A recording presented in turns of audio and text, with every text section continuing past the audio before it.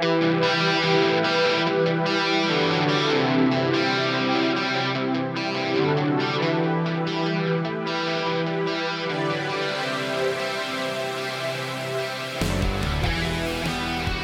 back, everybody. Another episode of Top Bins Talk. I'm your host, Tim Kamaraj, at FootyCuji on Twitter, as always with my co-host, Marcin Kazmarski. Say what's up to everybody, Marcin. Hey, what's up? It's Marcin, co-host of Top Bins Talk, and you can always find me on Twitter at PLUVentino. What's going on? And of course, we have with us our favorite guest ever. No shade at any other guest that we've ever had or a future guest we will ever have on the show.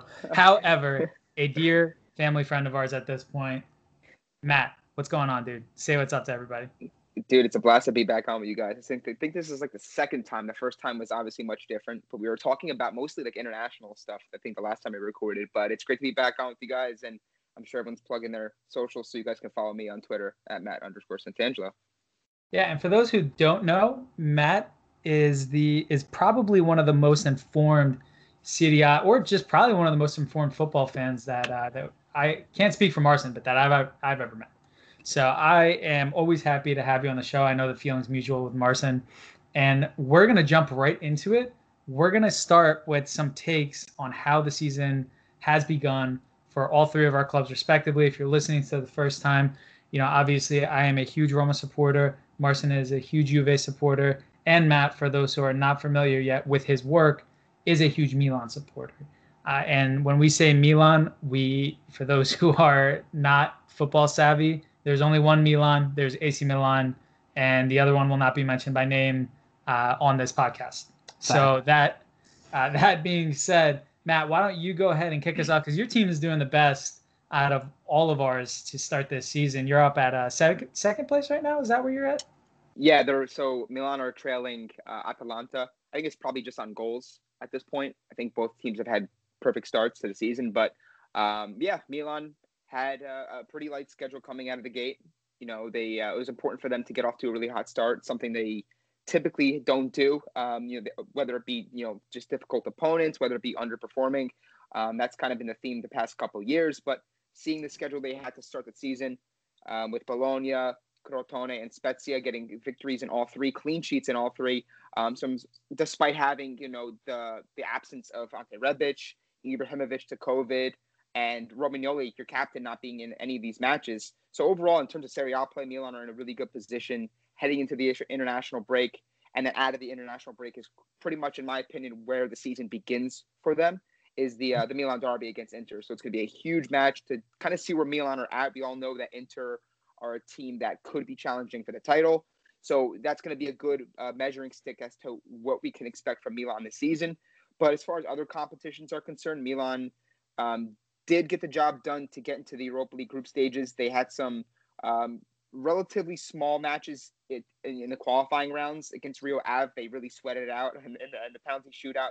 If you guys didn't check that out, make sure you guys do. It was absolutely ridiculous. The goalkeepers were involved in this one, and sure enough, Milan found a way, somehow, some way, to get into the Europa League group stages. It wasn't pretty.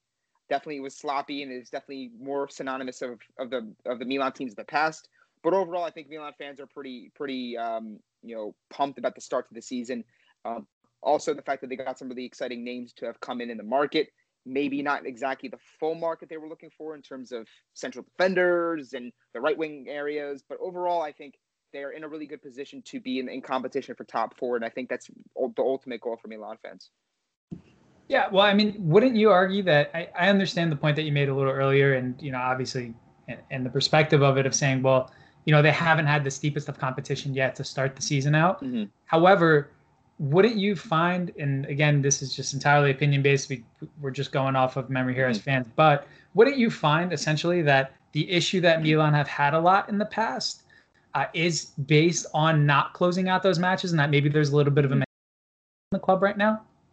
Absolutely. I think we saw what the arrival of Ibrahimovic did in the second half of last season. Plus, we also felt that Pioli was the guy for this team going forward. So when you kind of throw everything together, when you throw in the fact that the team backs the coach understands the players, there's no sort of rifts within the locker room, there's no sort of issues on that front, and then you get the players of the actual quality that you need to take it to the next level, like Brahim Diaz, like Tonali, getting the deal permanent for Ante Rebic, Diogo Dalot from Manchester United. Like, you're starting to see, like, not only some pretty positive results and positive vibes and a feeling around this team, but also the quality of players that you expect from a team like Milan. We haven't seen that in many years. So to kind of see the results, but also the names kind of match, it's a really optimistic time for Milan fans. And I think it's just one of those things where, look, there's going to be a ton of the competition throughout the entire season. I know Marcin's going to touch on it. You're going to touch on it, Tim, in terms of, how deep the field is for top four and how competitive it is and the most competitive it's been in years. But it's just one game at a time. That's the approach they got to take. And at the end of the season, you hope that they're in position where they want to be in terms of getting back into the Champions League. Yeah, consistency is going to be key for them, definitely this season. I think that's definitely a good take on it. So, Marcin, Juve, as always, you are our focal point when it comes to Juve conversation for good reason, because I don't know anybody else that has it tattooed on their body at this point in my life. But I'm young, so you never know. So why don't you take it? Why don't you take it from here? There's two Juve tattoos on my body. Oh, I'm sorry, I forgot. Sorry. It's all right. And there will be a full Juve sleeve coming starting next month. So I'm very Saudi. See what I did there? Yeah. Bad jokes are full fledged. And then bad jokes to start off the epi. All right. But back to the topic at hand. Yeah, Juve started this season. Obviously, the whole conversation this summer was going to be Andrea Pirlo and him kind of transitioning into becoming a head coach, and a head coach that didn't even have his coaching credentials when he accepted the job of Juve. So that's kind of how the whole summer started. But I think Juve overall, before the even season started, they did a really good job in the transfer market, kind of replacing these not over the hill players, but players in their mid to like early 30s that were on high wages, and they were able to replace them with a lot of young talent. For example, replacing Matuidi with McKennie, replacing now with Douglas Costa with Chiesa, which, I mean, I have my own opinions on that move, but still, you're replacing a 30-year-old with a 22-year-old, so positivity there. And just all the other moves that they made throughout the entire window is just bringing in youth, bringing, like, for example, Artur for Pjanic, Kulusevski finally joined the team. So just a lot of youth movement coming into the team, and I feel like this is what was needed. You needed that youth kind of injection into the start of the, especially with a new coach like Pirlo. I mean, we saw positive results. I was really blown away by game one, Sampdoria. You saw 1-2 passes. You saw the ideas and the thought process that Pirlo had into the game. Obviously, a second match, tough game against Roma, 2-2 draw. Red card to Juve from Rabiot in the second half, which kind of ruined the match for me at that point, which kind of killed that game off. So Juve kind of played more or less for the draw once Ronaldo leveled.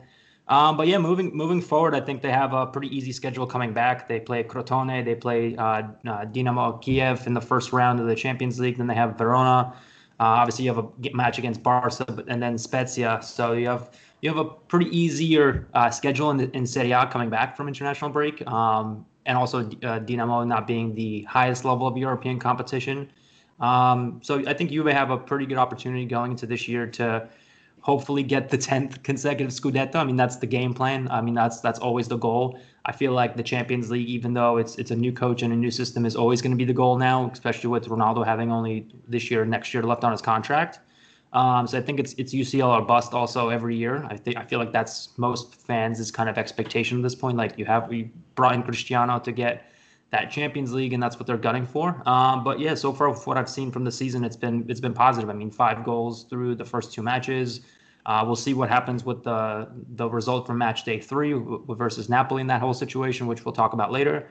But I'm seeing the things that I wanted to see. Sarri last year didn't really progress the side. You didn't see his style kind of really affected onto the team over the course of the season. And I think already with Pirlo, with 2 matches in hand, you see the thought process, you see the ideas. So I'm excited to see rookie coach Andrea Pirlo for the rest of the campaign. Okay, so a little out of the ordinary, but I'm going to take a Juve question. I'm going to throw it Matt's way, just from, just for the giggles of it. Matt, so Pirlo, obviously Milan, he's an Italian legend in general. I mean, let's just face it. But obviously he had his time at Milan. Are you more concerned as a fan of Milan to see Pirlo at the helm than you are to see Sarri at the helm of Juve? Do you think that takes them up a level as a team? Is that how you find him, or do you think it's just kind of early days, just a little hard to tell right now with him being so young as a manager?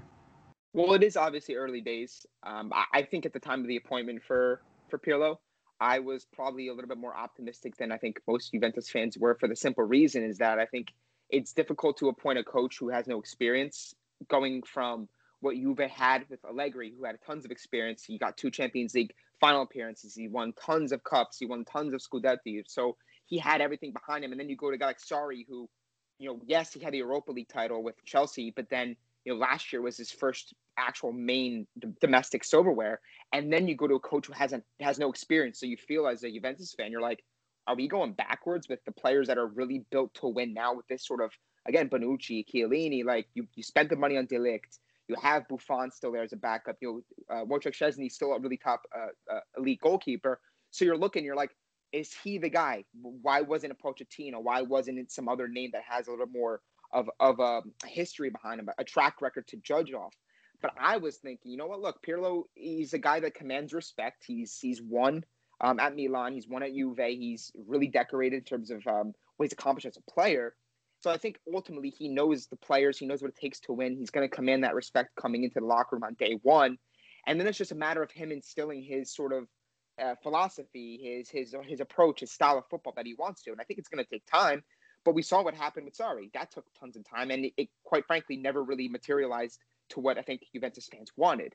So when I look at the makeup of this squad now, I think, as Marcin, recapped quite well the market and just their overall feeling around Juve heading into the season, they got younger. They got Arthur. The midfield, Bob Bentancur, another year under his belt where he's going to be, pretty much handed the keys to the midfield, if you ask me.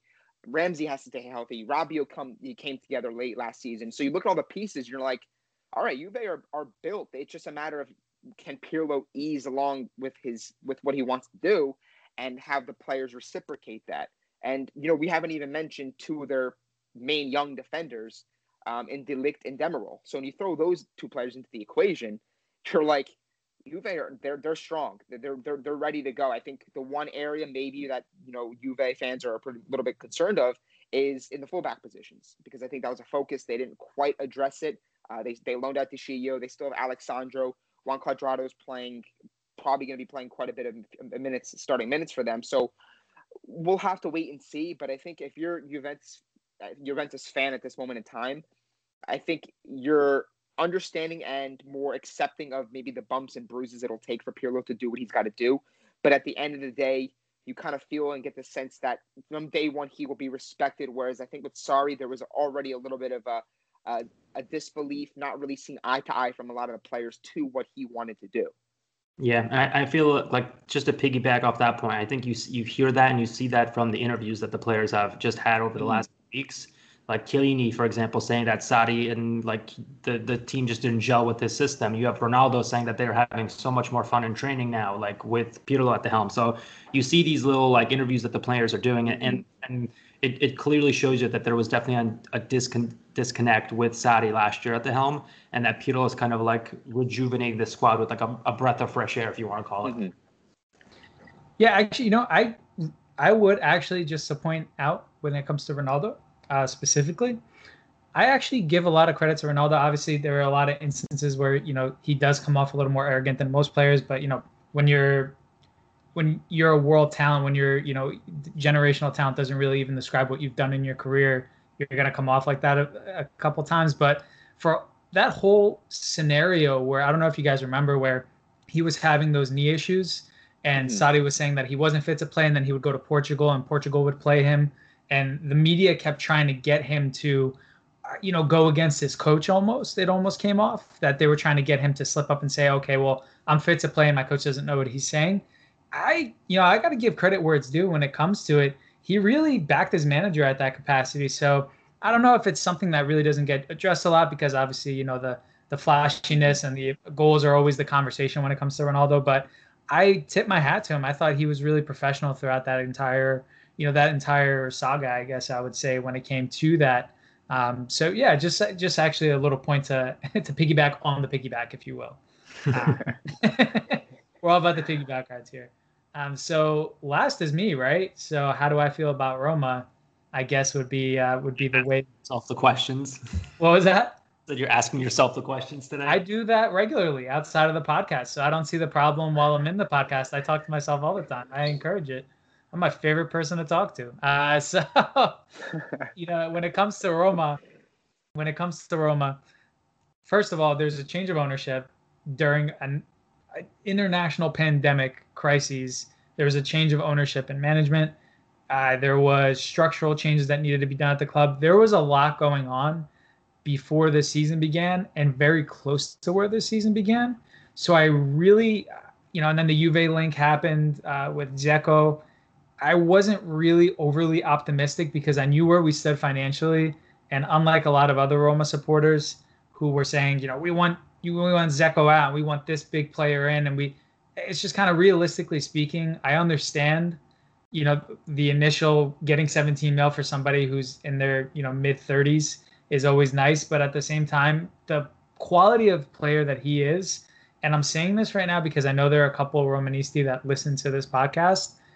What we take for granted more often than not, and you can see it in the first game of the season with Roma, is that he may not be taking the opportunities like he used to. He may be a little rusty here and there, but at the same time, the quality of player is and the way that he positions himself on the pitch, not even from a technical perspective, but just from a random person watching the game, you could really appreciate the quality of player that he is. And I think it's just a little naive to say that you could replace him instantaneously with somebody else, because even during that Juve game, he missed a couple sitters, and there's no real excuse for missing those chances.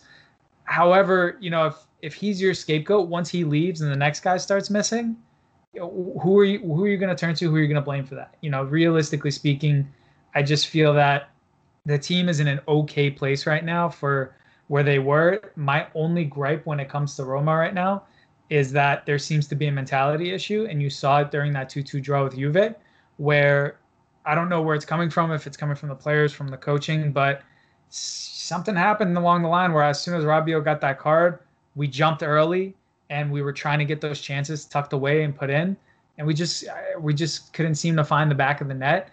And once that happened and the equalizer happened, everybody's head dropped, and it just kind of seemed like even though we were a man up, that the mentality of it was, oh, here we go, we're going to drop the points and it's not going to work out for us. And that's just the one thing that if Fonseca could fix that, and I know he's had one season already under his belt at the club, and I think they're playing better football than they were, before he was in charge. I have no quarrel saying that. I just feel that's really what they need to address, is the mentality at the club and not bringing more players in on higher wages. I think a big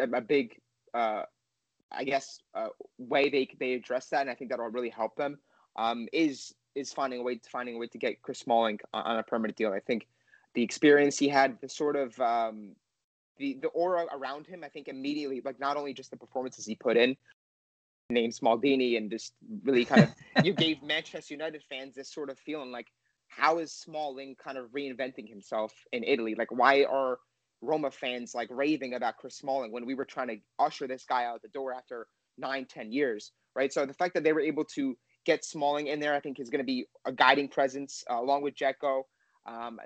The fact that they couldn't get El Shaarawy was a little bit of a bummer to me. And you can see it on on Instagram where El Shaarawy he was bummed not to make that move, because I think he would have been the type of player that can really help along with Dzeko, along with Lorenzo Pellegrini, kind of help like ease along in sort of those delicate phases of the season where maybe Roma is struggling and they need some sort of guiding presence. But overall, I thought that in general, they have some of the players intact to kind of pick up that slack, to kind of be that guiding presence. Pedro is another one, right? He was at Chelsea. He's at Barcelona. He's got the experience. So you look up and down the roster and you're like, okay, like they have players. Yes, obviously they could have done a couple extra things to help, ease those sorts of concerns that Romanisti may have while they see, Lazio doing really well and in the Champions League, and they see the competition in the field for top four expanding. But at the same time, I think the biggest thing for Roma fans and Roma in general at this time is just stay healthy. I mean, last year never felt like they were quite healthy for an entire part of the season, and you started to see everything kind of fall apart in the second half post-COVID, and that really kind of did them in. So health is going to be a big key for them. But I agree with you. I think the mentality thing they were definitely lacking, and if they would have sold Dzeko, it would be hard for me to see where they would replace that sort of character that the squad still lacks.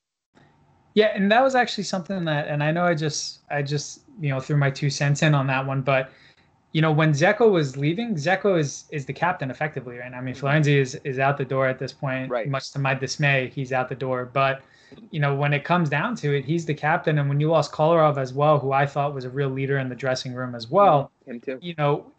Everybody on Twitter is, who's going to be our captain? Who's going to be our captain? Well, if you have to ask who's the captain going to be, is it really that one player's fault then if the team's not performing? So yeah, and actually just a quick note on Pedro, he's actually been, I would say, the most pleasant surprise for me this season, because don't get me wrong, I mean, the guy was a world beater. I was a little concerned, getting in here saying, all right, well, he's 33, he might be looking for a couple years here and there, but he's come in with a real energetic, display about him. He's coming in, he's always running, he's tracking back, he's dropping in the middle to receive the ball. He's doing everything that you can ask a player to do. So, tipping my hat to you, sir, Pedro. If you ever decide to listen to Top Ends Talk, you at least have a fan on here. Now, as we transition away from that quick opening that I peppered in here, that ended up taking about 20 minutes. If we move away from that, we can go into a topic in youngsters. Okay. And youngsters is going to be one of the key subjects today. And the reason it's going to be a key subject is there have been multiple English talents that are leaving, their home country to seek opportunities abroad. I mean, obviously, biggest, most notable name being Jadon Sancho. But, I think that's Bellingham as well, who went to Dortmund. You look at several other players who went to Holland. And the point being is there's no real opportunities for them domestically, and they're seeking opportunities elsewhere. Does seem like that's going to hurt the league in the long run. Obviously, Premier League has bonkers amount of money when it comes to the TV rights and, et cetera. But the other reason we had Matt on the show is really because Matt is very in tune with the Italian setup, not just Milan. And there has been a little bit of a renaissance as far as Italian football goes in trusting younger players, which is very out of, I guess I would say, out of ordinary. It's a very modern approach for them. So, Matt, just your take on the idea of youth leaving the league and how that can have some long-term detriment, and also what you see in Italy, maybe Italian football giving more opportunities than most other leagues at this point. Sure. So I think for the longest time, you look at what the Italian national team was a sort of reflection on what the league was, right, for the longest time. And I think there was that period post, I would say, maybe the last decade, 2010 and beyond, right? I think there was, 2006 was obviously the summit, your champions of world football. And then you saw the sort of carryover to like, all right, what does the next era look like? What's the next generation look like? And you never quite saw that sort of like, okay, like I can see like this thing being prolonged, this thing keeping it going. And for me, I think it really started, and this kind of goes hand in hand with Serie A and the kind of the movement we're seeing, to your point with the Renaissance there, Tim, is that the Gianpiero Ventura didn't really integrate a lot of the youth that was coming up, right? There was so much young talent, but it was like, why isn't this guy utilizing certain players? And Mancini comes in there and gives this sort of fresh life to guys like Barella with significant minutes, Stefano Sensi, Nicola Zaniolo, Chiesa. Like, you look at all the players and you're like, the talent's there. It's just a matter of opportunity. And that was the biggest thing, the thing I praise Mancini at every turn, right, is the fact that he's able to, yes, understand when players are deserving of spots, sticking with Chiellini, sticking with Bonucci, sticking with certain veterans in certain areas that are, like even Verratti's kind of like a veteran at this point because he's, racked up plenty of caps, and guys like Jorginho and so on and so forth. But, giving like significant minutes to guys like Tonali, even if he's, has only one top flight campaign under his belt, those things are really huge for the national team. But it also goes hand in hand when those players are making the next step to play at big clubs, right? The fact that Chiesa, Marcin, goes from Fiorentina, a team that's, obviously not competing for anything, but now he's immediately thrusted into a team where they're favorites to win the league for the 10th straight year. They're a team that's one of the favorites to win the Champions League. Like, that's going to help him raise his game in terms of his not only ability, but it's also his mentality. Like, okay, now I need to have this champion-like mentality, grasping for things to get motivated about. I'm playing for Juve. I have to bring my best because I look around and I see there's champions everywhere. And I see the same thing for guys like Tonali, for Barella, for Sensi, who are part of significant, important projects in some of the biggest clubs in Italy. So when you kind of throw all these these things together, it's no surprise, it's no coincidence that Italy has all this sort of excitement and buzz around it heading into Euro. But then there's also 6 to 7 strong teams in Italy that have big names, but they also have top young Italian prospects. And I think that's the key here, is that I think we can focus so much on what young talents go elsewhere around world football, like Sancho and Bellingham. But at the end of the day, I think for the health of the national team and for the health of Calcio, it's important if their domestic players are able to thrive domestically. I don't want to see guys like Chiesa go abroad. I don't want to see Tonali go abroad. I don't want to see Barella go abroad. I want them staying here, comfortable in their best form, and being able to replicate that and make that carry over to the national team. You guys may have a different opinion on it, and I know some people are going to say, well, is Serie A the summit? Is it the standard that you want players to be playing for? And my argument is, look, we know the track record of certain Italians playing abroad, right? I think we saw with Immobile. He had the great years with Torino. He went to Borussia Dortmund. He went to Sevilla. He struggled. What did he do? He comes back to Torino, plays really well. Lazio buy him, and now he's was tied with goals in the single season with Higuain last year. Like, there's something about playing at home that helps you just kind of have that balance, have that sort of confidence to play, and to ultimately put your best foot forward and produce like the national team will need them to produce. Yeah, I think that's a great take on the situation. Marcin, how do you feel about it? Yeah, I mean, everything that Matt kind of says, I kind of agree with. I mean, you have, especially when it comes to the Italian league and Italian football in general, you have all those names that he mentioned: Chiesa, Tonali, Barella, Sensi, all these guys, and you want like to your point, I think every country wants to have those top tier talents stay and play within their country. Like, for example, like Marco Verratti is a perfect case. Everybody always, like, as soon as he left Pescara, and he originally Juve really wanted him, but he ended up going to PSG for so long, and everybody's like, oh, he should have always went back to and played in Italian football and should have played there. Like that was always the case. So I feel like it's always the case whenever these like European clubs, like European players leave their home country and go play in another league. They're like, at some point, somebody's always going to make that argument, like, oh, you should have stayed and played in England or in France or in Italy or wherever you're from. But yeah, but now you're seeing that trend of like that in Italy, but you're seeing that trend a little bit reversed in other leagues, for example. And that's kind of like what the topic you kind of started off with was in England. England's kind of seeing the reverse trend. They used to be more giving to the youth system in that sense, especially like if you remember the Man United days where you had like Beckham coming up and that whole squad of players. They were a lot more giving to the youth system, but now you're seeing players like Sancho and like these other players that we've named leaving England because they're not seeing those first team opportunities and not seeing that play time. So it's really not strange, but it's different from the norm, kind of like you mentioned before, that Italy is now the kind of like a new league in the sense that they're giving youth a lot more of an opportunity. And England, who's a place that, on the flip side, was always giving those youngsters and more younger players the opportunity to play, now they're not doing the same. Now they're seeing more youth products leaving the English Premier League and trying to try their trade elsewhere because they know they're going to get more minutes in, let's say, in France or in Germany or in Italy. Because those leagues, I think, are right now, for me, the top three in terms of developing talent. And I feel like that's especially true in France and in Germany. I feel like those two leagues, they just dole out like 16, 17-year-olds every other week in the starting lineup.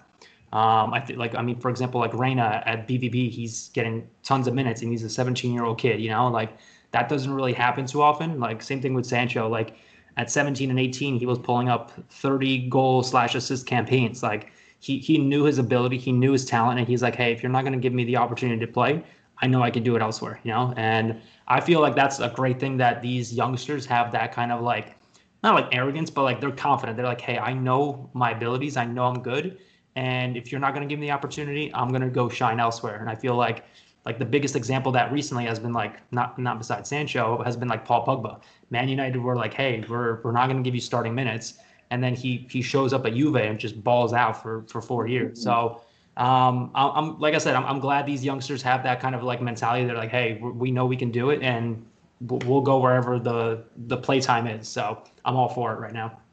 Can I pitch you guys something? Can I pitch you guys this idea? Is the fact that the Premier League is moving away from giving youth players opportunity kind of a double-edged sword effect of the fact that they're getting so much media and money exposure? If you're the scrap the owner of a club, if you're the manager and you're being offered, you just lost a player.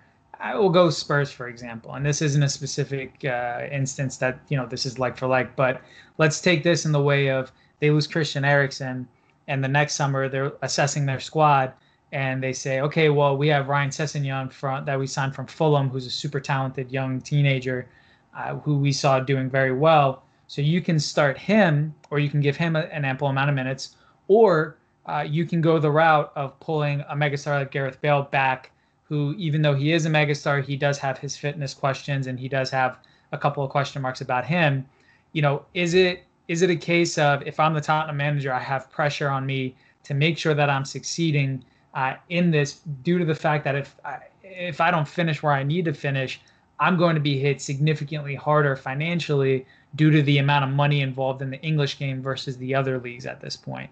Is there an argument? Is there a space in there for Premier League managers to maybe be playing on the safe side? Because what was it, the only a couple years ago that the 18th, when we'll never let this go, that the 18th place team in England got the same amount of TV revenue as Juve finishing first a couple years ago, and that was nuts, right?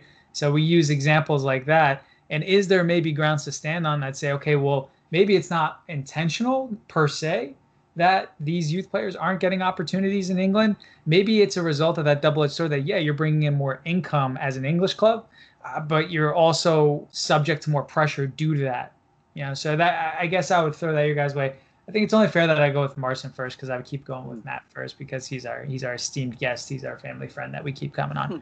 Yeah. So to answer your question, I feel like it's yes and no, in the sense that when you're at a large, quote unquote, larger club, for example, you mentioned Tottenham in specific, and Mourinho had a task, was to win trophies at Tottenham and to come in and change the culture and change the mentality. And he knows he needs to get certain results, and he knows that those results include finishing top four. So, and I mean, he's coached Gareth Bale in the past. So I feel like in that instance specifically, I feel like Mourinho, who's done and dusted, he's won everything there is. He's one of the most decorated coaches of all time.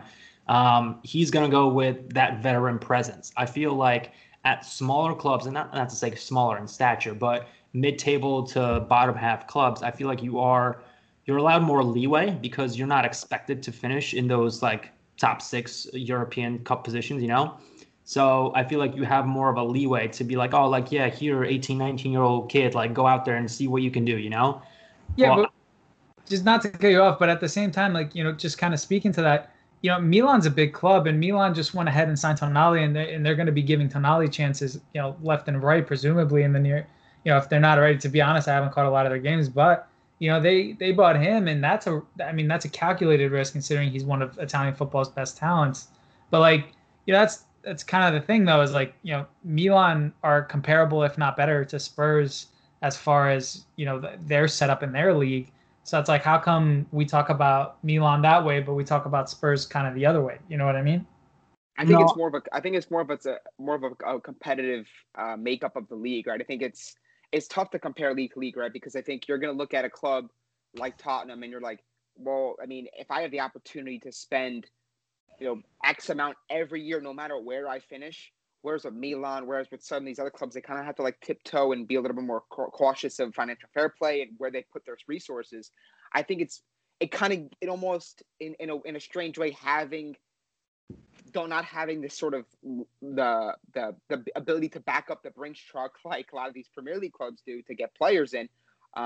It almost incentivizes a lot of these teams to trust in the young players. I mean, look at Milan, for instance, right? I think we could focus on, with the exception of maybe Juve and maybe a couple others, there's not many teams that can go out there and spend on that sort of level as a Premier League club. Like we saw what Juve, they're capable of doing and getting a guy like Ronaldo. No other club in Serie A are built to get a player of that stature or that price. So when you look at Milan, it's like, okay, well, here at 16, Donnarumma's coming up. They're starting Calabria in meaningful games. They're bringing along even Cutrone, who's not on the team anymore. Like it's almost like they're incentivizing using and utilizing the academy. Same thing with Atalanta. Like I think Atalanta are such a great sort of measuring stick for a club that trusts in their process, trusts in their own. And, it's not necessarily always young Italians with Atalanta, right? I think they scout so well in some of these regions of the world that are maybe untapped. So it's getting a little bit more creative on that side. But I think if you're a Premier League club, if put it this way, the best thing to say is this: if Milan were in the Premier League and Milan had the opportunity to spend like a Manchester United can or a Liverpool can on players, I'd be over the moon. I'd be like, we can get any player we want. But at the same time, it's like that's not always the cure for everything. And with that ability comes mounted and heavier and more mounted pressure. So it's kind of a kind of a difficult thing to compare. I understand what you're saying, but there's very few clubs in England versus other leagues because it's so different and unique in its financial capacity that we don't see some of these players. Like perfect example was even Brahim Diaz. Like he was at Manchester City. He barely played. He goes to Real Madrid and he's a talented individual. Now he's at Milan on loan. You look at Eric Garcia, who's at Manchester City, and he's obviously a talented individual. Barcelona wanted him, but he can't even get minutes at City, right? He can't get substantial minutes. And if he goes somewhere else, I guarantee you, like Sancho. Sancho was a Man City prospect. He goes to Dortmund as a star as a teenager immediately. So those players aren't the only cases of not being maybe as talented at that level, but I don't think you see too many times, with the exception of maybe a couple clubs you mentioned, your Fulham with Sessegnon, getting the opportunity at like 17, 18 to play. Where are the 17, 18-year-olds starting and playing ample minutes at City? Liverpool. Like they just loaned out Ream Brewster or they sold Brewster, right? So they don't even give the opportunity to players, even when maybe they're built to give opportunity because they have the luxury of being able to have the stars to back them up, if you get what I'm saying. Yeah, but so my point to that though is that, Marcin, just to kind of bring you back in on this one, right? So let's go for an example here where Juve is specifically a club where they're financially able to, to pull in whoever really they need for the most part, right? Like there aren't a lot of players that fall out of their range. Case in point here, Juve has the most pressure out of, like it or not, Juve has the most pressure out of any Italian team, right? To reach your 10th league title in a row. Most pressure, right? So if you look at the perspective, and yes, Juve bought, several younger players in right now, but if for 2 or 3 seasons, Juve never bought a player over the age of 25 and strictly bought on talent, would you be satisfied with that, right? Like, if your team had the ability to spend the money, it wasn't putting you in the red. Like if you never signed Ronaldo and instead you signed some like young 20-year-old who hadn't established himself yet, or you gave a youth player an opportunity instead, would you be confident that you can have the same level of team at that capacity?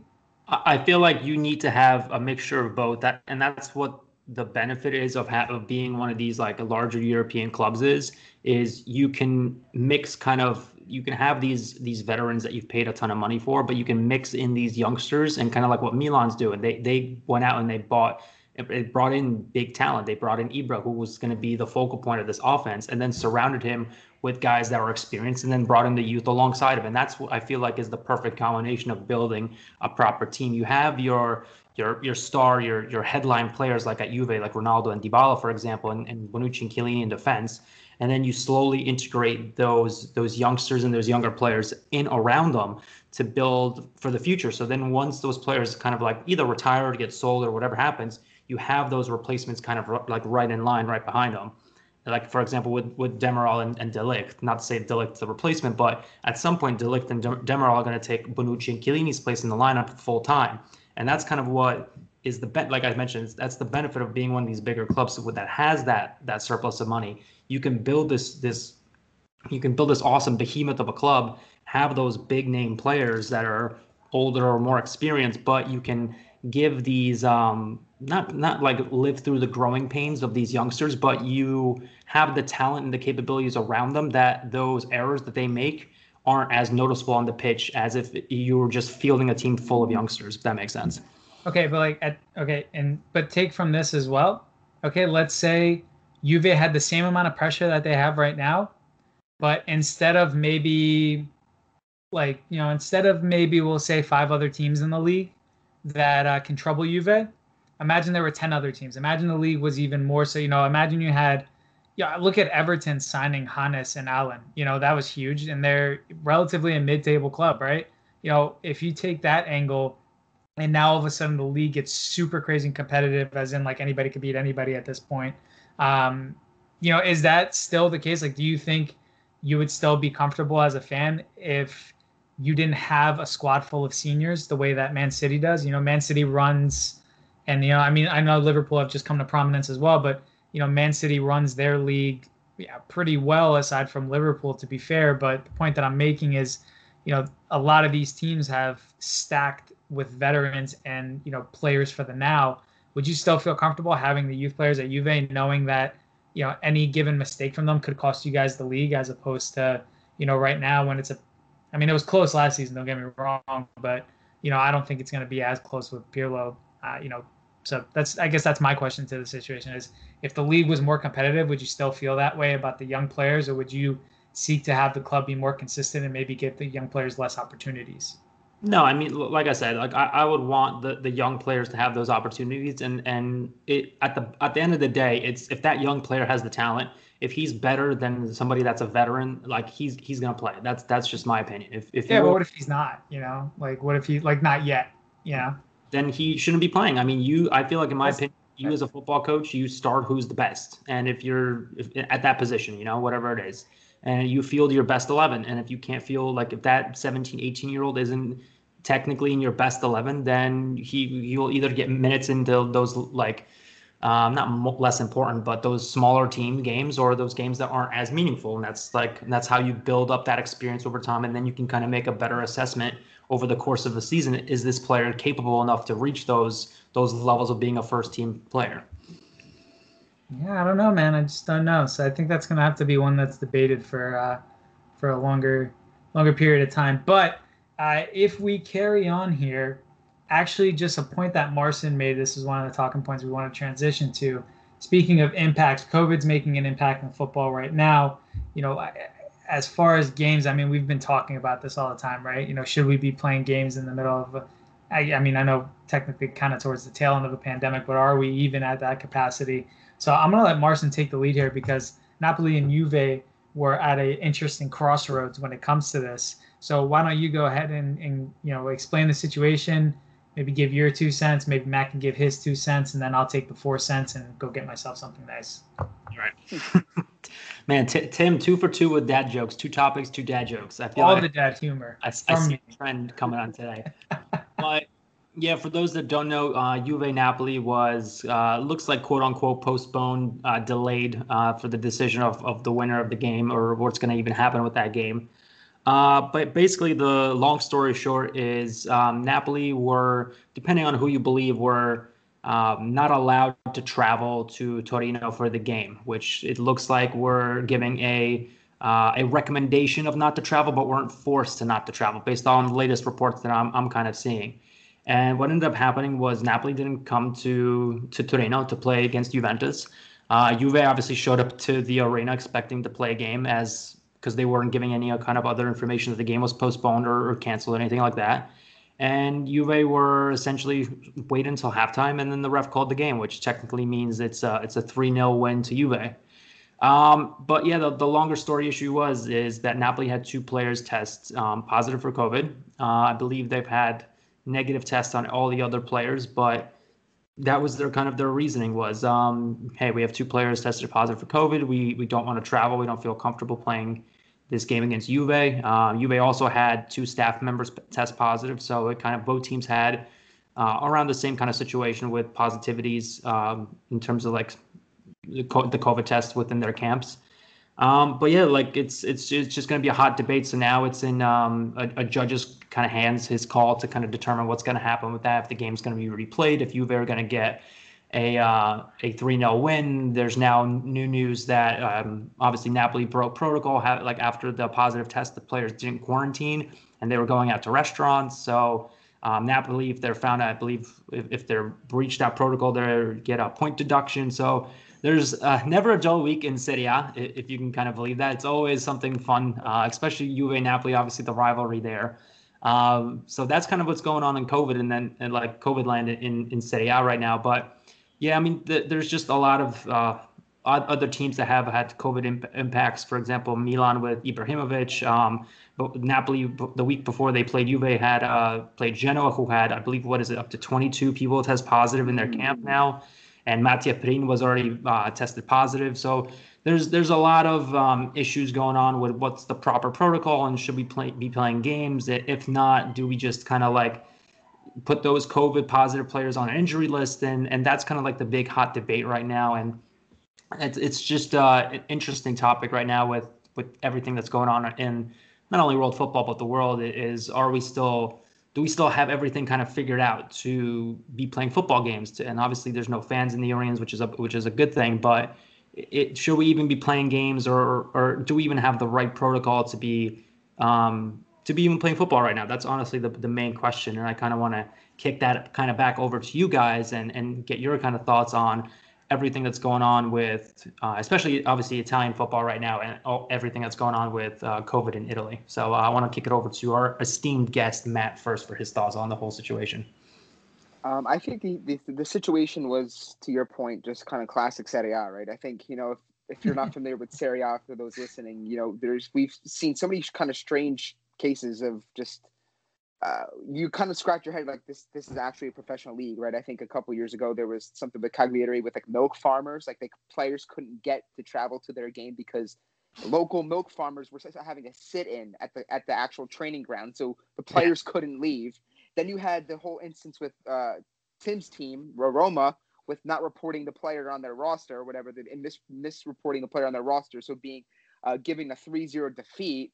And then the guy joining Verona the day later or something like that, some crazy situation. Like there's always something going on in Serie A. And sure enough, in probably the most marquee matchup and one of the more marquee matchups of the season, and definitely the biggest one so far in Juve Napoli, to see something like this in this climate is tricky. I understand it. I understand the concern on both ends. I understand from Napoli's perspective, because you don't know how much of a lingering effect the interactions they had with Genoa can maybe carry over, right? So hypothetically speaking, right, if let's say it takes X amount more days for those positive tests to show up, and we find out that more Napoli players tested positive due to the connections they had with Genoa, well, what does that leave for Juve? And then what does Juve when their next opponent they play, So there's a lot of things to kind of consider in this, and I think it's ultimately kind of tough for me as a non-medical professional to speak on it and to kind of say what's the best course of action.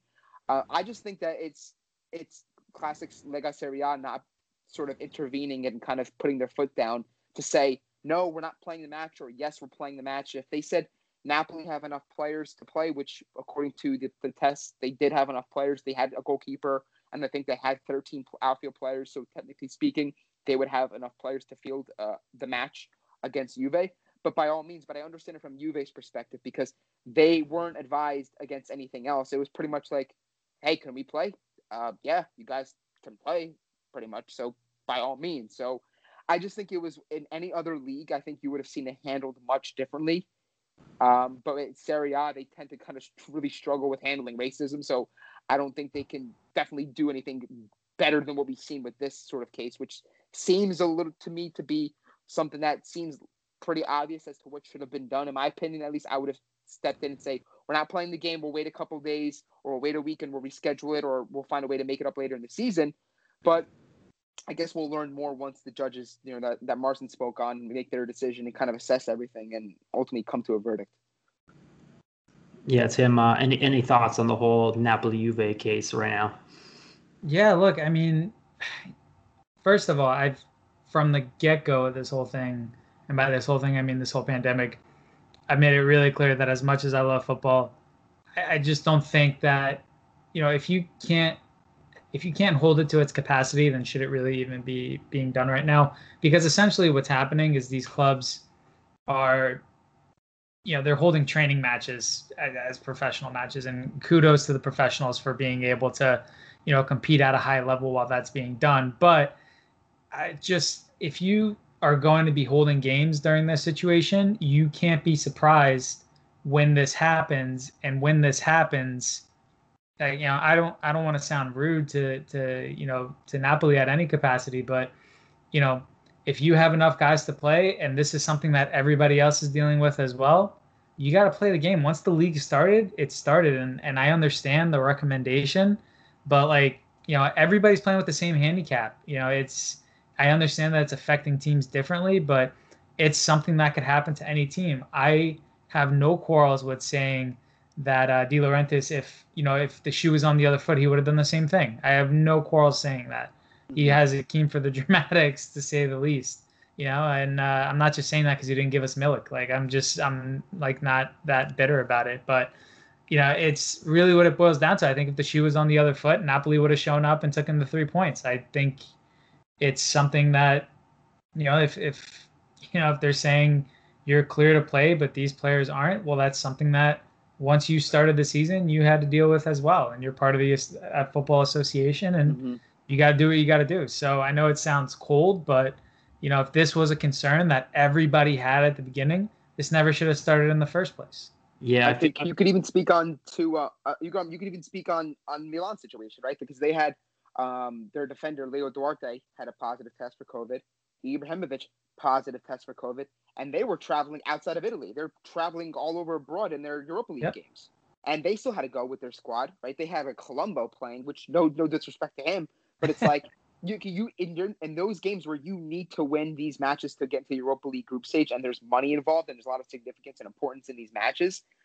They played. I mean, it just seems to me is that the league hasn't really got a grasp or a stronghold on what is the best course of action when players do test positive or members of staff test positive. Like I'm just reading it now. Serie A president tested positive and he's asymptomatic. Like, okay, so what do we do? Like, these cases are coming up all over the place, and there's going to be more. We all know there's going to be more. So I think there's got to be some sort of ground rules established where it's from this. I think it maybe could take something like this, where it says if you have enough players who are not or have tested negative within a certain window of the game, you have to field the team, or you run the risk of forfeiting or taking a result, a defeat. I think that's just how it has to be if the goal is to complete the season, of course. If the goal is, okay, well, if we get the sort of positive test, we're not playing the games for the rest of the season, then that's one thing. But if the goal is to finish the season and to play the entirety of the season, then you have to kind of assume the risk that comes with it and just act accordingly in the best way you can. Yeah, and kind of to your point, I feel like you just need to have some kind of consistency. Like, for example, Napoli played Genoa, who had 22 positive cases at this point, and Mattia Perin didn't travel with the squad, so you knew that there was a risk, so they traveled. So they played Genoa, and then they have positive cases of their own. It's like, oh, now all of a sudden I don't feel comfortable traveling to Juve. Like, you just need that kind of consistency. That like, oh, like what's the protocol? Like, what are we doing here? Yeah.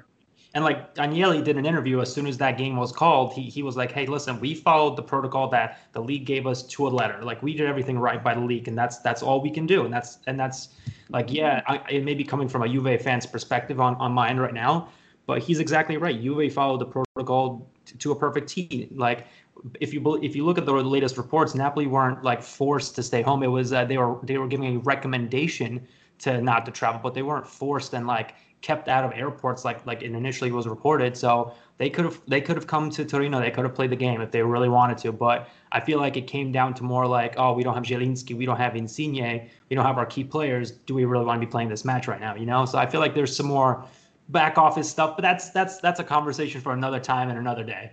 Look, I'll back you on that opinion. Like I said, if the shoe was on the other foot, I have no quarrels with saying that Napoli would have played that game out. It's just the 100%. Way that it would have played.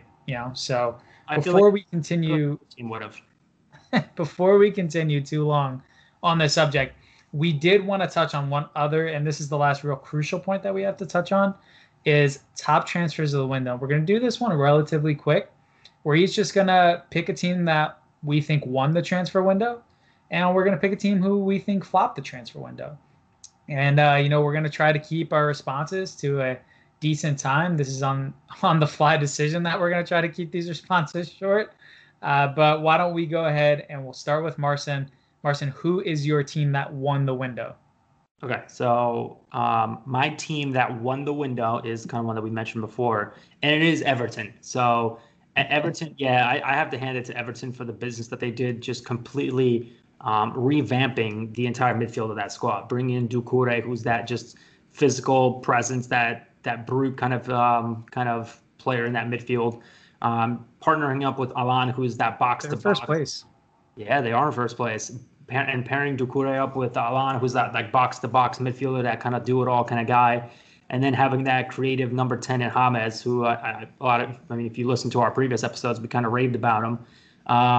Yeah, just like revamping that midfield and him being partnered up with Ancelotti again, you see the results and how good James has been in the opening 3 games of the season, and you just like Tim just mentioned, you see the results that Everton kind of come out from.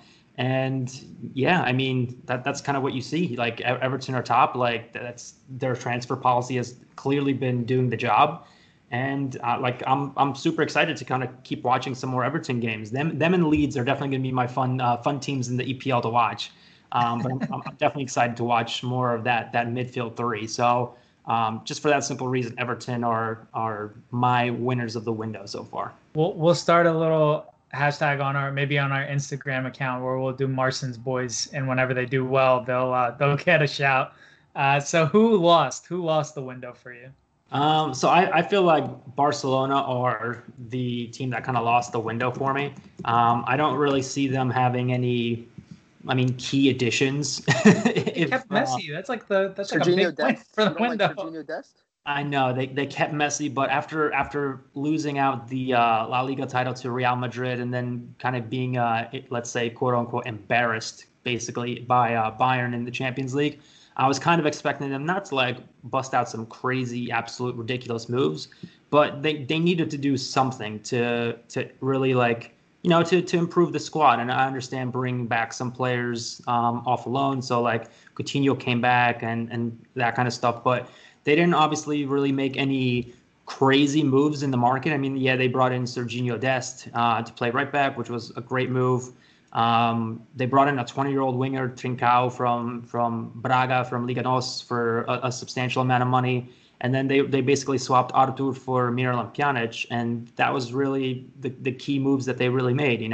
There wasn't anything else that kind of I just don't see any of those moves kind of taking Barca back to that like next level that they were a couple years ago when they were just steamrolling teams and just winning every trophy. I feel like this is a very vulnerable Barcelona, and I just don't see these moves were great for the future, like bringing in Dest and Trincao. But yeah, Miralem Pjanic is already 30. You swapped him for a 24-year-old Arthur, who I think at this point a lot of people would say they're pretty close in ability. So yeah, it's just questionable moves from Barca's perspective in terms of the win now mentality, especially with Messi only being here for another year. And were those the correct moves to show him like, hey, we have a future built up for you to win right now? And do I really see that? Not really. I think Real Madrid are still the better side right now in La Liga. I think there's a ton of different teams that are better suited to win the Champions League right now than Barcelona. So I just don't really get the point of their moves in this, especially in this, like you mentioned, in this time where Messi's got a year left on his contract and he will most likely be leaving next summer. So we'll see. All right, so winners and losers from Marcin, we got them. So let's move on to our esteemed guest, as Marcin has called Matt at this point. So Matt, who won the window for you this season? There was several teams that stood out to me. I think Atalanta were one. I think I liked the moves they made. It was less about being flashy and more about getting practical additions to the roster by also retaining players, right? Keeping Gozens, keeping Papu Gomez, keeping Duvan Zapata. They sold Castagna to Leicester City, got a pretty substantial fee in return. But, getting guys like Christian Romero from Juve on loan with an option to buy, I don't think we've seen enough of him to kind of really gauge what type of player he can be. But I think in terms of getting opportunity, he will get plenty of that at Atalanta, and I think he'll really show what he's capable of. Sam Lammers is a nice attacker for them as well that we already saw on the weekend, looked really strong. Miranchuk, I think 24 years old, I think from Lokomotiv, if I'm correct, for a pretty decent fee. So those three players are already immediately going to help Atalanta and keep that sort of project going. Plus, they sold well. They got the Kulusevski money. Obviously, he's a fantastic player, but the fact that they get $35 million, that's pure profit. That's huge for them. It's the same thing with Amat Traore going to Manchester United, which a move that will be finalized in January. So I think Atalanta were one of my winners, but I think the overall winner, and this is me still kind of a little skeptical about the completeness of their market, but I think it's got to be Chelsea, right? I think the fact that they got Timo Werner, you got Hakim Ziyech, you got Ben Chilwell, you got Kai Havertz for over 100 million, Thiago Silva, they got Mendy, who isn't Kepa, so they're heading in the right direction there. I do think they needed another central defender. I think there's some sort of void there. It feels like they're kind of still slim in that regard. But overall, I think Chelsea were well positioned with the market they had to take really big steps forward. If I'm going to talk about my, I guess, losers, I think it's got to be Manchester United. I think the disappointment of not getting Jadon Sancho when they had pretty much no competition for him for 3 months. And they've been talking to Borussia Dortmund, and they still couldn't manage to get that done. I think that's really disappointing. I think they're going to kick themselves when it comes around next summer with more competition, with more teams being able to spend, specifically Real Madrid, who I know we didn't touch too much on, but I thought they did a good job selling. I think if we're going to focus on the job that they did selling, getting rid of players with high wages and positioning themselves maybe to have a great summer window next summer. And what else? I think, yeah, right. They could be spending quite a bit, so we'll have to wait and see what they do. But yeah, I think those are the teams, I guess, that kind of stood out to me. I'd probably say Chelsea and Atalanta were my winners, and my losers were probably Manchester United, and I'd probably say Lazio. I just don't think that Lazio did enough for a team that finally gets into the Champions League, had such a solid year, managed to keep Milinkovic-Savic, keep all these players, and you're thinking, all right, if they're able to add to this squad, like, can they press on? It seems to me that they're going to take a step back, and they're not going to be the anti-Juve that they kind of looked like at some points last season. So I can go many different routes with this one, and I think it's worth noting that, even teams like PSG didn't do enough, right? I think even like Lyon, in terms of selling players, like not selling Memphis Depay when they had that money and they really needed it. Those sorts of things. Like I know it was a kind of a strange market, so I can't really hit on too many clubs. Like Marcin, you mentioned Barcelona. I just saw what their debts are. It's like 820 million, so they're really just in no position to spend on anyone. But I think the biggest focus for them was just getting out from underneath some big contracts. And listen, I'm probably going to lump in Juve there. I know people are going to look at it and say, they maybe didn't get the left backs they needed, but I think overall Juve had a strong market. They got younger, which was a big focus for them. They swapped Pjanic for Arthur. I don't know what Barca's doing in that situation. I think Arthur is going to be a really good player for Juve. And getting Chiesa, one of the more talented Italian internationals, who we haven't seen the fullest of him yet. So I think Atalanta, Chelsea, and Juve are probably my winners. And then I would say my losers are Manchester United, maybe PSG, and, to your point, Barcelona and Lazio. Tim, what do you got? Well, Matt just named every team under the sun, so I don't know what I'm going to talk about. But if I had to pick, so I was a little torn between winners, and my first obvious winner I thought was Bayern Munich, because I think that a lot of times when we look for a good transfer window, we always look for quantity. I feel like a lot of times the media specifically will look for quantity because it's something cool to report on. And clubs also look for it because it's like, oh, check it out, shirt sales, like we can do this. But I thought Bayern Munich won their window because they brought in some real talent. And despite all the real talent that they brought in, including Leroy Sané, their entire window really cost them about 70 mil for the entire window, which is nuts considering how much Leroy Sané was, touted for not too long ago. But they had a couple smart buys as well. If you look at Marc Roca from Espanyol, young guy, 23 years old. They brought some experience in at right back with Sarr, and the ever interesting signing of Choupo-Moting just went from Stoke City to I'm going to be like. Man. His agent, he's the winner. His agent's the winner of the market, man. Damn. Shit. So that's my obvious winner, but my less obvious winner, and a team that I thought made some smart moves, because obviously Bayern Munich are just far and away one of the best teams I think I've ever seen play the game right now. One of my not so obvious winners, I thought Wolves had a really interesting window. I thought Wolves had an interesting window because they signed Fabio Silva from Porto. He's extremely promising at 18 years old. They signed Nelson Semedo, who I know isn't, doesn't have the best reputation right now, but I think he's a great outside back. But at the same time, again, just I'd look less for teams that sign big players and more for teams that sign in what they lack. And I felt last season Wolves really lacked defensively and with a little bit of squad depth. Once you got outside of their starting 11, there wasn't really a lot there for them. So for me personally, I think Wolves had a really good window in the way that they built some real squad depth. I mean, they took my go-to FIFA career mode signing outside back in Reyan Atit Nouri from Agers in France, and they took also Huvier from Liverpool, the youth player there. So they had some really solid moves for some really inexpensive signings, considering what they really were doing. So as far as winners go, I constitute winners by who really improved their squad the most, and I constitute that as Bayern and Wolves at different capacities. So those are my winners. What about your losers? I was waiting for it, so I'm happy Matt asked me because I think Chelsea are losers for this. Wow. So this constitutes as a hot take. Hot take. Just to the max. Wow. This very hot take, considering the whole football community has absolutely lost their noggins over this transfer window, justifiably for a lot of players. However, I think that I think you look at Kai and you look at Werner, and I think that they're undoubtedly talents. But when you spend that much money, you're looking for success in the short term. And I just don't know if you look at the defensive. I mean, they signed Sarr as well, but I believe they loaned him out to Porto immediately after. And you look at the goalkeeping situation, where I understand that they brought a new keeper in, and that's great.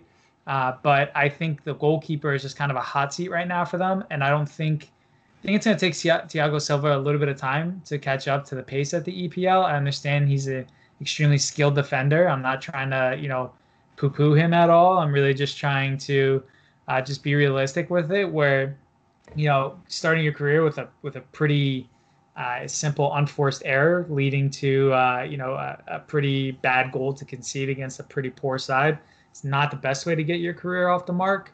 But I just think that defensively they're still struggling defensively, because I just don't think Frank Lampard has worked out defensively how they're supposed to look. I think as a player he's always gone forward, and he's always been an excellent midfielder, smart guy, good at that capacity, reads the game really well.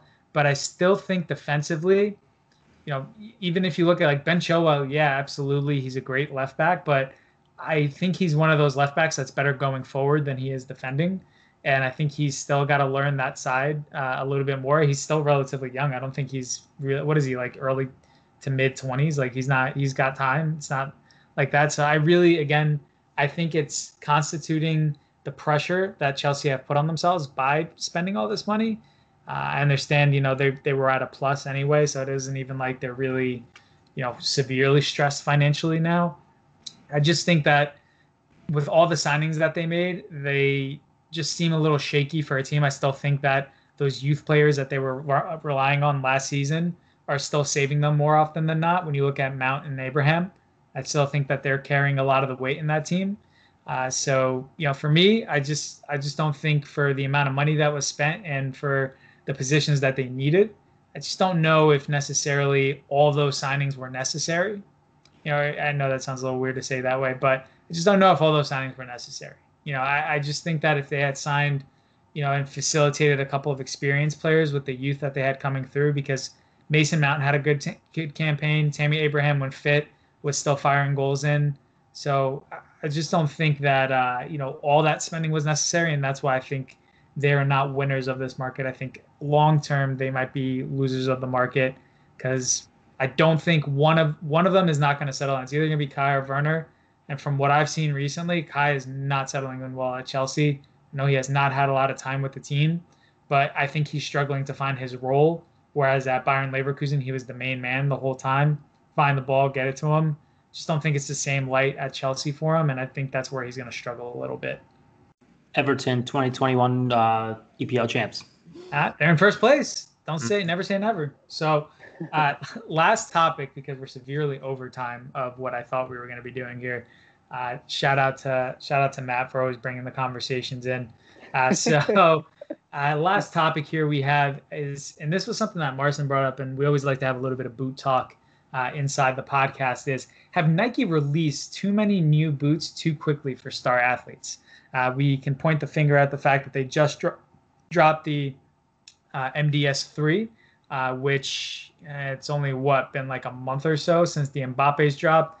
And we also have signature colorways popping all over the place for Sancho, etc. So are they dropping too many colorways at the same time? Is that a problem for them?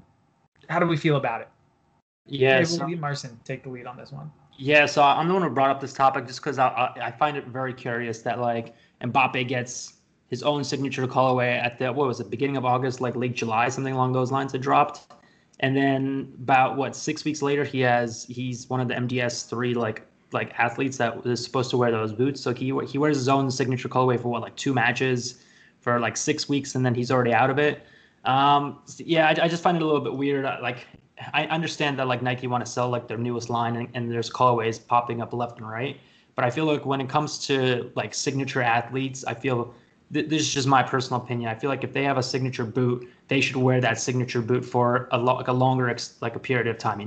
Like when Ronaldo got the Safaris, he wore the Safaris for 3-4 games, and then he was out of them. I feel like that, like in those instances, you should, as a signature like colorway for you as an athlete, you wear it for like 2-3 months, and then you can switch to the next silo or like to the latest colorway that Nike asks you to. Same thing with like Sancho, wear your colorway until like November or something along those lines, and then if Nike have a new colorway at that point, switch into those. Mbappe, he wore his pink berries for like 2 games, and then he already has to switch to the MDSs. Like I feel like Nike are just releasing these like signature colorways that they have multiple athletes into too quickly, and you don't really get a chance to see the boot. Like I get it from their perspective, like yes, you're trying to like put out money, and like these things have been kind of put into like production like from the beginning of the year, let's be honest, but like you want to have your signature athlete wear their signature colorway because that's what's going to like drum up the hype, because it's meant for them. It's more personable. Like that's the whole point of a signature colorway. It's supposed to be tailored for that athlete.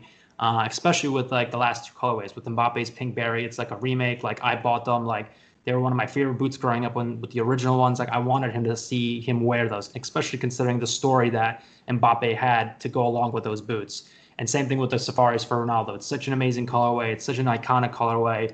And like I would have liked to see him more in those boots as well. So I feel like that for those signature ones, they need to dial it back just a little bit. Let them wear just a little bit before you drop a new one. Maybe space it out a bit more. But that's just my feedback. If it's Nike execs, if you're listening, I love your products. Space them out a little bit more. Matt, any input on this one? You guys know much more about boots and the whole culture than I do, but I think probably the one question I want to maybe kind of quickly throw at you guys is, in comparison to I guess other Nike athletes or just athletes in general who have their own line or their own boot or their own shoe or whatever, like in comparison to those sports. So obviously the basketball games are on and we're kind of focused on other sports at this moment in time. Like how often does LeBron get a new colorway for his shoe, right? I know he has like a signature shoe and he's the big athlete for Nike, but how often in comparison does he get a new colorway for his signature shoe in comparison to maybe like a Ronaldo, for instance? Is he wearing his shoe for the whole season? Is he wearing it for half the season? Does he have a Christmas exclusive colorway? Like, do you guys know anything about that? Because I think that's going to be something that, is probably driving the mass production of these different colorways. If there is demand for it, and it's kind of more of a Nike thing versus just being an athlete thing where we're seeing it with 1 game or 2 games and then, okay, this is going to get thrown into the back of the closet and we're going to bring something else out. So do you guys have anything on that front? Yeah, I would throw my 2 cents in here, and this is actually kind of what my point was going to lead up to anyway. So this really works out. Is that we used to have the Nike ID option, right? Well, we still do, but it's limited down to maybe 1 or 2 other models right now, right? In the GT and the Vapor, or rather the Mercurial. But the whole point I think that they're making is that I think Nike's trying to step away from the ID, and I think they're trying to step into getting consumers to buy the same mass-produced product because those IDs take a lot of effort for them to make. And just touching on the subject of those basketball sneakers versus football player sneakers, or rather football boots. If you look at the difference in it, LeBron does have his own line, right? You'll see like the LeBron 12s, for example, or something along those lines. But yeah, they're hype and you buy them and then you never touch them again. It's a little different for football players, right? Because when you buy a pair of boots, you want to use them very frequently unless you're a boot head, but at the same capacity, it's very different because Ronaldo, yes, is wearing his signature colorway, but those aren't Ronaldo boots, right? Those are Mercurial boots with a Ronaldo colorway on them. And that's like a really big distinction. So I actually think that the drive in all these releases is to drive consumerism to keep them with Nike because I don't think it's going to be too far-fetched to imagine that Neymar is going to have his own. Let's ask about that, yeah. Yeah, I don't think it's too far-fetched to imagine that Neymar is going to have his own silo named after him. So instead of him wearing the Kings or Mercurials, he's going to be wearing the Neymar ones, for example. Right. Or the NJR ones or something. It's like they're going to figure out some way to market that because once they do that, his whole fan base is locked into that, right? So I believe that right now they're just trying to stay in front of competition, they being Nike, and just releasing colorway after colorway after colorway because they want you hooked on this specific boot, right? Because I don't buy a Mercurial for a year or two, maybe I'll try out the Puma Ultra, and now I'm on that boot, right? I see Marcelo Brozovic wearing Ultras. Maybe I want to give Ultras a try because Nike hasn't come out with the colorway in a little bit, So I definitely think it's down to consumerism and bringing up the point of the basketball, sneakers versus football boots. I think it's heading in that trajectory where the hype and the clout is going to dictate who buys what, as opposed to it being practical because nobody talks about the fact that football boots are meant to be practical first and then a fashion statement second. And it's kind of superseded the other way, which is really nuts because imagine a baseball player wearing, a mitt that isn't exactly suitable for their position or for how they like it, but it's a cool color. So they'll wear it and they'll get clout for it, So it's just, I don't think people realize that, yes, consumerism stay in front of everybody, but it needs to be practical first. And we're seeing a lot of boot brands fall away from that. And I think that's not going to help the consumer in the long run. Yeah, some hot takes tonight on Top Ends Talk. Hot takes on Top Ends Talk. Yeah, hot takes on Top Ends Talk. And I think that's the last topic that we were going to chat about tonight. And I think that'll conclude another epi of Top Ends Talk. Tim, I'm going to let you do your thank yous and outros first, like always. Okay, yeah, we do the thing. That's our thing, right? I got to do the informal one before Marcin does the formal one. It's a little appetizer before the main. So that's what we do here. So first of all, thank you, Matt, for being on our podcast in the first place. Thank you, guys. So, of course, why don't you give them just, where to catch you on Twitter again? Sure. You guys can follow me on Twitter at Matt_Santangelo. Got some great articles coming out. I'm going to be featured in the next Scouted Football magazine. So make sure you guys go check that out. And all that information is on my Twitter. There you go. Absolutely. And actually, if you can do me a favor, just give your podcast a shout out as well, because we love directing people to good work. And that is the epitome of good work. Sure. So you guys make sure to check us out at State of Play Pod. We're on Apple, we're on Spotify, pretty much wherever podcasts can be listened to. We just released our 60th episode today, actually, which pretty much tackles most of the transfer market. So we cover the top 5 leagues plus Major League Soccer. But you guys can go check out our catalog. We've had some great guests, Matteo Benetti from ESPN. We've had Brian Dunseth, who covers MLS soccer, former U.S. men's national team player. So we're building our guest list. And if you guys have any recommendations, give us a shout out, and we'll make sure we do our best to make it happen. Marcin, do you want to shout out Live Breathe Football, or do you want me to do it? Because you're the one wearing the shirt right now. So. Yeah, I'll do it. I'll do it in my formal outro. Of course. And for those who don't know, Live Breathe Football is synonymous with Marcin. I'm actually very surprised he does not have a tattoo on his body at this point. So just actually the only other shout out I wanted to give was to Post and Pints, is a couple friends of ours that cover MLS topics. and that is a great podcast to follow as well. They're very far ahead episode-wise. They're a great group of guys, and they're very passionate about literally the one league that I don't think we cover at all. So definitely, if you are interested in anything MLS related, definitely worth checking them out. And that's really my shout outs for this episode. I don't have a lot going on, but shout out to Marcin for always dealing and being patient with me. So on to you for the formal outro, my friend. Yeah. So as always, thank you first and foremost to Matt for jumping on. I know this was very last minute of us, and we did go overtime, but a little bit thanks to Tim. But yeah, so thank you, Matt. So obviously for hanging out with us for a little bit. Obviously, you could follow us on Instagram at TopBinsTalk or on Twitter at TopBinsTalk_. You can follow me personally at PLUventino on Twitter. I'm always welcome to chat with everybody about football or anything footy related, whether it's boots or anything like that. And of course, I always, at the end of my episodes, I do like to give a shout out to Live Breathe Football, awesome brand making great quality gear and clothing. They did not make Tim's mug that he's showing us right now, but they do make awesome football gear. One of the shirts I'm wearing, so check them out. They're posted in my Twitter page. So if you ever want to check out their catalog, they have some cool Serie A clothing and gear and masks and all that kind of fun stuff. It's always a shout out to them. But yeah, thank you guys, of course, for listening in for another episode. And until the next one, I'm out. Peace. See you later.